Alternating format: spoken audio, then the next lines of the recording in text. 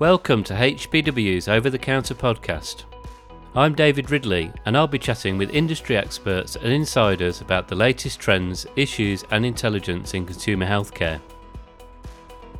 In the second part of HBW Insight's chat with Bristows digital health regulatory expert Jamie Hatzel, we talk about artificial intelligence.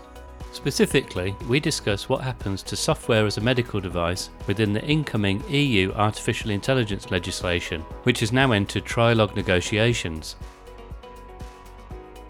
Issues such as the meaning of high risk within the proposed AI Act, in contrast to its meaning in the existing medical device regulations, highlight the importance for manufacturers in this space or thinking about entering it of getting good advice, Hatzel points out.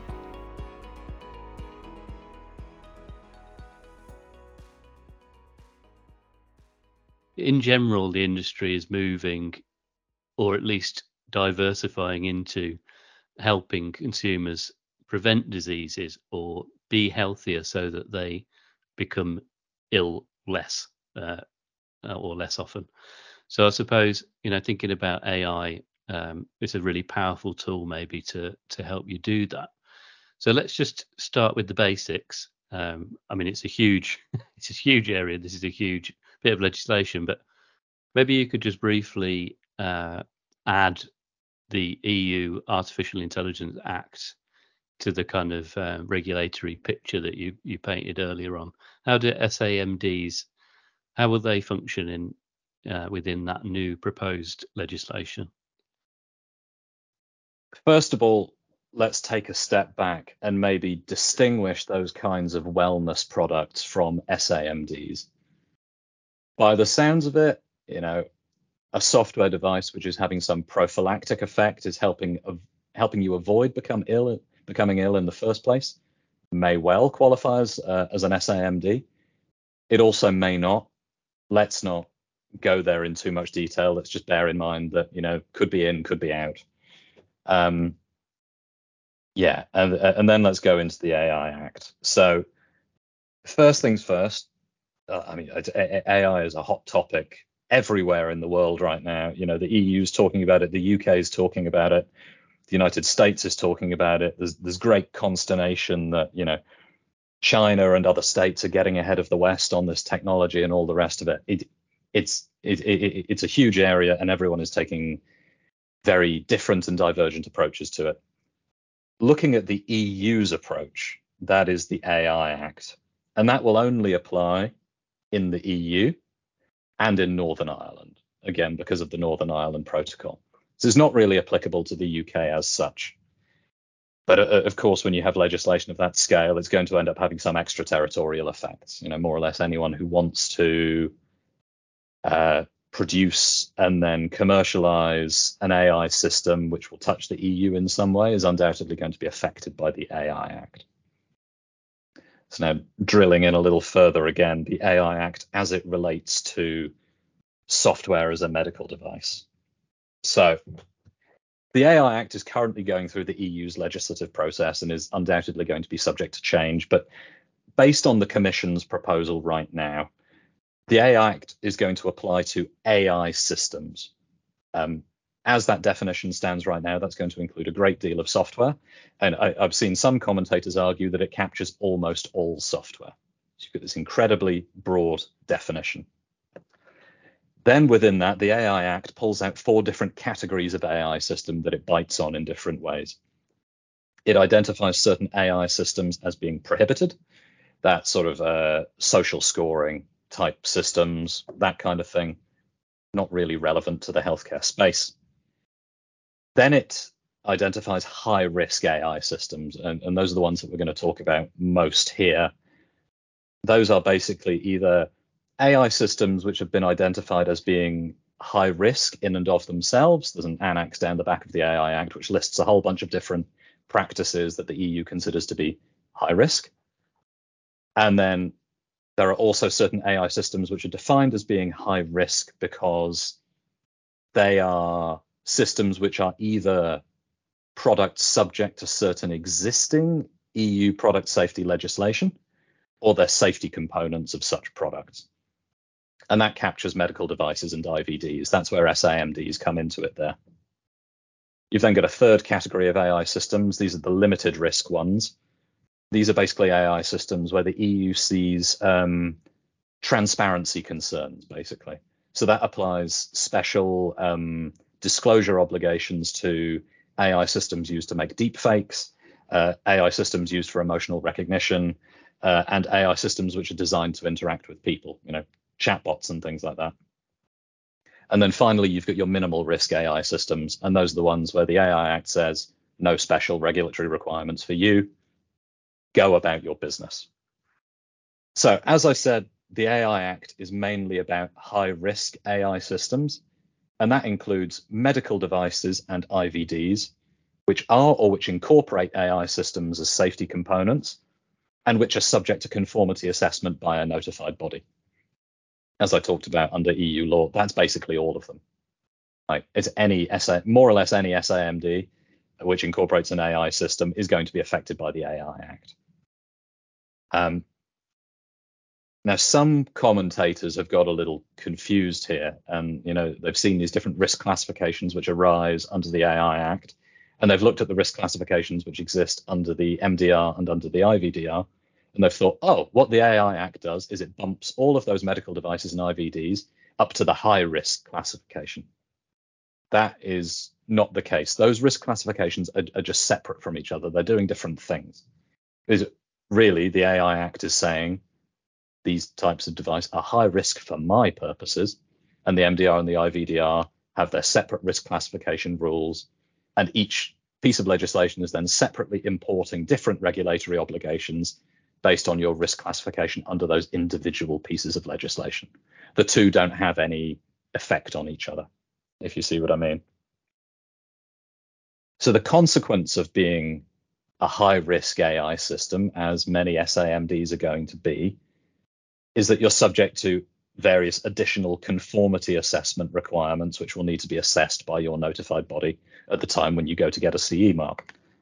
Some of those key additional requirements include the training data set that you use to train your AI system has to be relevant, representative, free of errors, and complete, which is a staggeringly high bar to clear. And we don't have any clarity right now on what you're going to have to do in order to meet that threshold.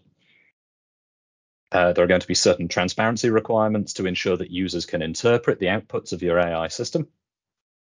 Of course, you're going to have to compile technical documentation which describes and explains how your AI system works. You're going to need to ensure that your AI system is designed with an appropriate level of accuracy, robustness, and cybersecurity. And your AI system is going to have to be resilient as regards errors, faults, or inconsistencies. So basically, there's a whole other layer of conformity assessment requirements being piled on top of your existing requirements, which already are there under the MDR and the IVDR.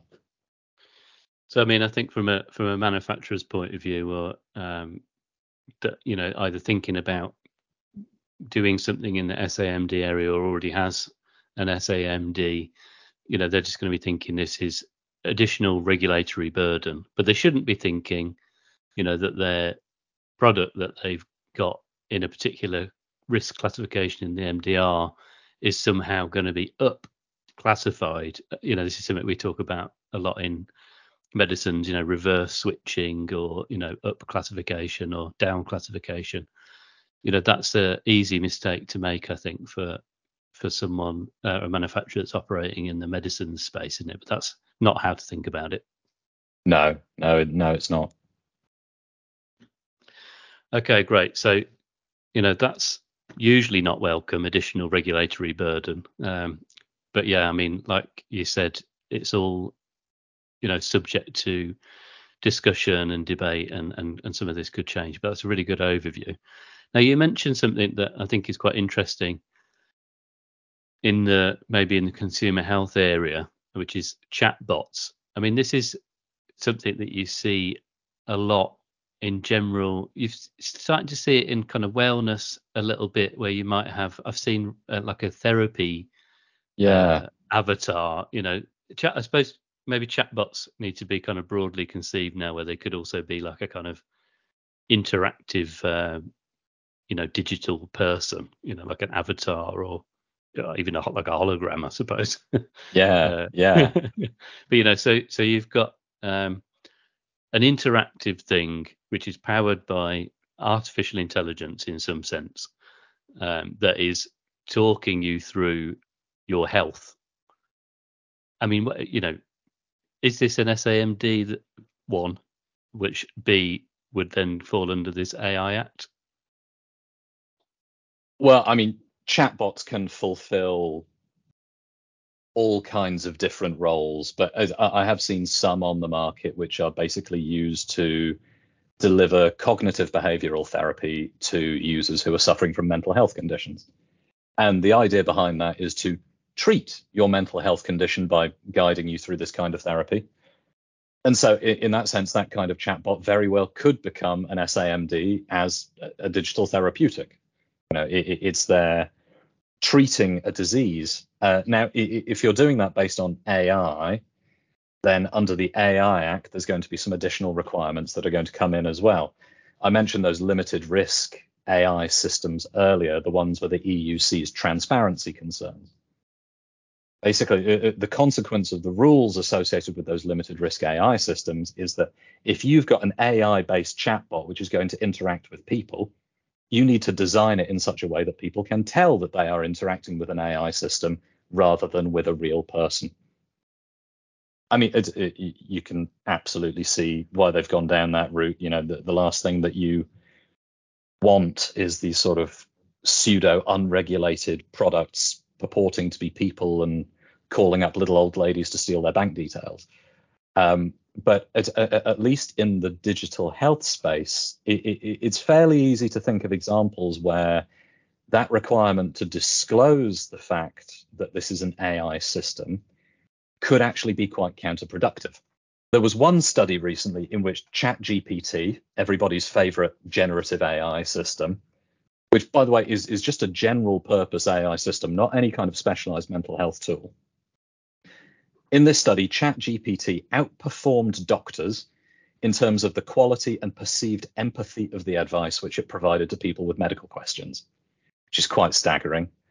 And there was another study which evaluated the potential use of similar AI in mental health treatment, which showed that ChatGPT's responses to particular emotional prompts showed very high levels of emotional awareness, basically being able to pick out all of the different emotions that a human being might be feeling in a particular scenario which was described to it.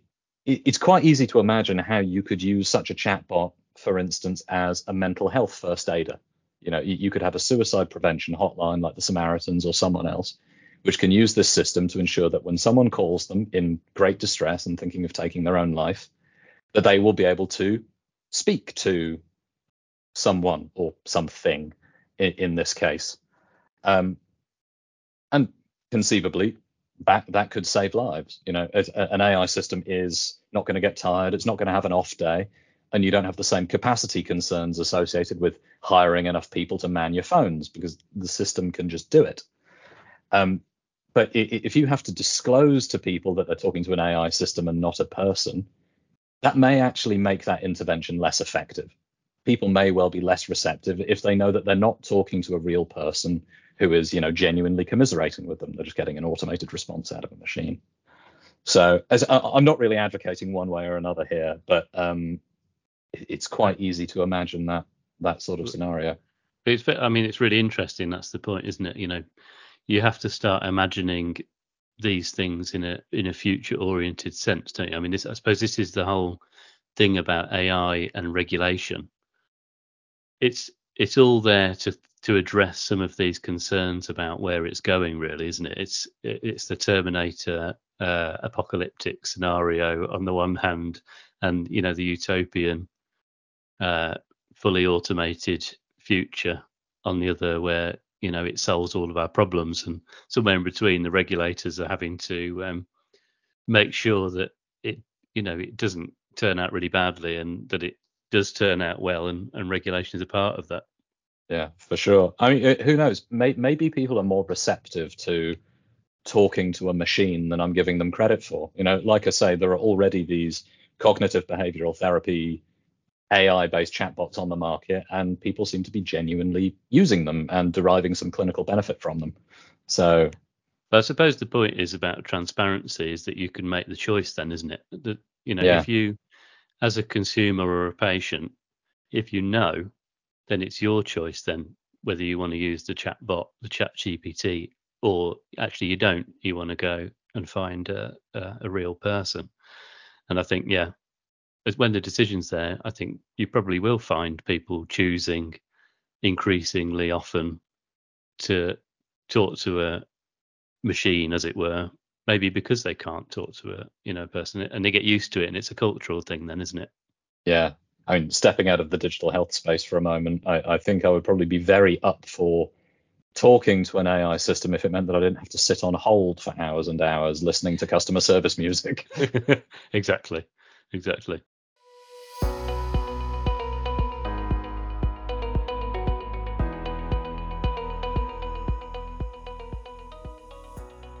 I hope you're enjoying this episode of Over the Counter so far.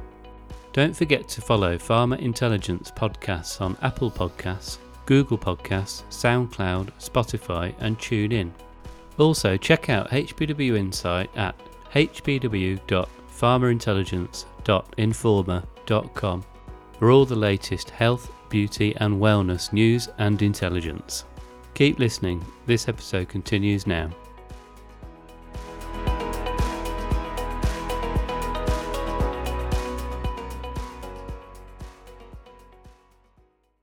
Okay, so yeah, that's really interesting and really useful. I think, yeah, this is stepping into kind of space beyond what consumer healthcare is at the moment, but hopefully interesting to our listeners, and maybe gives them a little bit of a heads up in terms of what they need to think about, at least.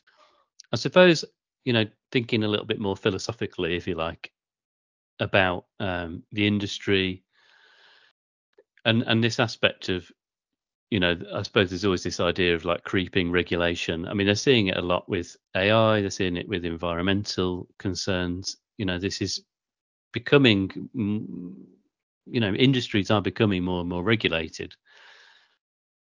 Should they, in your opinion, I suppose, moving away from kind of technical aspects, do you think that I think, that companies should be just embracing this now? And especially thinking about the kind of questionable efficacy maybe of some digital health products that are out there, rather than thinking, oh, well, let's just avoid this altogether because it just sounds far too complicated, or let's do something very low risk so that we don't have to do all of this additional stuff. Should it really be about thinking, right, we really want to offer something meaningful, maybe we do want to think about therapeutics, maybe we do want to think about AI, and actually embracing regulation? Yeah, I mean, like it or not, regulation in this space is here, and it is here to stay, and it is decidedly non-optional. If you decide that, I'm just going to go ahead and I'm going to put my product on the market, and I don't care one way or another whether or not it qualifies as a medical device, I'm just going to do my thing, you are asking for trouble. There are regulatory authorities who will take action against you, up to and including criminal sanctions. It's quite serious when you get to that sharp end of things. But then, making that decision whether or not to go down the path of making something that is a genuine medical device, or steering away from it and building something low risk, there's no denying that there is creeping regulation which is becoming steadily more pervasive and difficult to comply with. The MDR was a big step up from the medical device directive framework that we had before. We've got the AI Act coming down the track as well, and there's some other related things like the European Health Data Space regulation, which are on the horizon. So that really is just a cost benefit analysis for your business. Are you going to derive enough benefit from having all of that additional functionality to justify all of the additional upfront and ongoing cost associated with complying with this stuff? I should add, we have seen some companies take the approach that making a product which is genuinely functional enough and cool enough and effective enough to qualify as a medical device, and undertaking a conformity assessment of that device and getting a CE mark for it, in their view, marks their product out as being the gold standard in this space, which is much more useful to their customers than their competitors who've taken the low risk, low functionality approach. And some of them have really made a point of the fact that they have CE marks in their marketing material. So make of that what you will. There are all kinds of strategies in this space. I mean, it's a very similar conversation to what I've been having around sustainability, because I think it's a similar, massive. I mean, the green. Not to get into this, but the Green Deal, all of the regulations with that, it's very onerous. But at the same time, if you don't, you're not going to be able to make those green claims. And I think, one of the points that some of the experts I've been talking to have been making is consumer healthcare firms are in a good position. This is an industry where, it's historically pharmaceuticals, prescription, businesses as well. They're used to following rules, regulations, doing all of these checks, clinical trials, all of this stuff, very expensive, very technical. Maybe this is an industry that really could take the bull by the horns with this kind of, this whole new area, medical devices, software as a medical device, AI. Yeah, conceivably. Although pharmaceutical companies should never make the mistake of thinking that just because they understand how the medicines framework works, that they understand how medical devices work. I mean, it's everything from the terminology which is used down to the different constructs for how these things are regulated that are different. We talked earlier about the different OTC versus prescription only classifications. And like I say, that doesn't exist in the medical devices world, but it's kind of achieved in a different way based on the way in which the device is authorized. The clinical research construct is different. You don't have clinical trials here, you have clinical investigations, and those are subject to different rules. Some of the concepts kind of speak to each other, but they are genuinely different. Yeah, that's good advice. So the final thing is, and please feel free to use this as an opportunity to plug what you do, because I think it's important. How can companies manage this risk? What kind of help is out there for companies that are thinking about doing this kind of thing? Well, you have massively preempted the first part of my answer there, which is seek advice. There are professionals out there who do this stuff for a living, day in, day out. That's us. That's other lawyers like us. There's also regulatory consultants who are very, very good at helping a company compile all of the clinical evidence and technical documentation which is needed to undergo a conformity assessment. But even beyond that, there are ways to be involved in this area without taking on the entirety of the enormous regulatory burden that goes with it. Another option is to partner up with a company that already knows how to do these things. That could be, a joint development of a digital health product where you've got the great idea and maybe some of the resources, and they understand the regulatory approach, and you'll develop that product together. But when it comes down to it, they will take on the burden of being the legal manufacturer and undertaking the conformity assessment of that product. We've seen some of our clients take that to a whole other level and entirely outsource the production of a digital health product to a company that already knows how to do it. They will basically commission them and pay them to develop and then commercialize this product with their branding all over it, although never exclusively their branding. That is a very easy trap to fall into, which is that if a product is placed on the market under only one company's trademarks, at that point, that company is deemed to be the manufacturer and they attract all of the regulatory burden. So if you're going to go down that pathway, make sure that you co-brand. There is very ready acceptance of that approach in this industry, where so long as the branding of the company which is actually intended to be the manufacturer is on the packaging, you're staying relatively safe. The third option, maybe a little try, is just to sell out entirely. If you have developed a product which you think is brilliant, but you can't bear the regulatory burden of actually bringing this thing to market, sell it to someone who can take that on.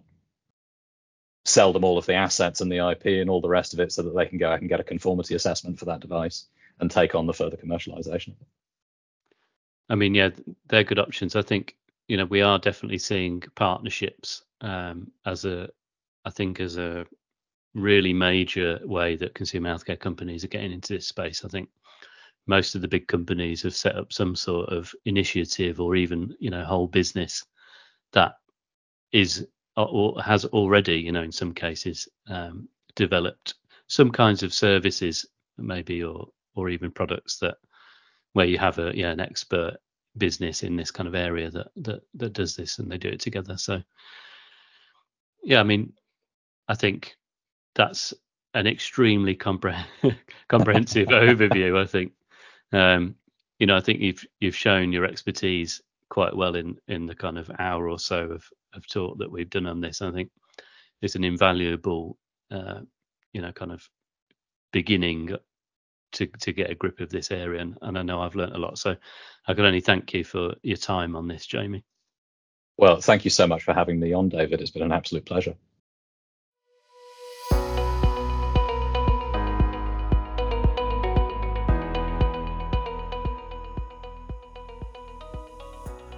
I hope you enjoyed this episode of Over the Counter. Listen out for more episodes every 2 weeks and check out the further reading section of the article published on hbw.pharmaintelligence.informa.com for related news and intelligence. And don't forget to follow, share and comment on Pharma Intelligence podcasts on the platform of your choice. See you next time.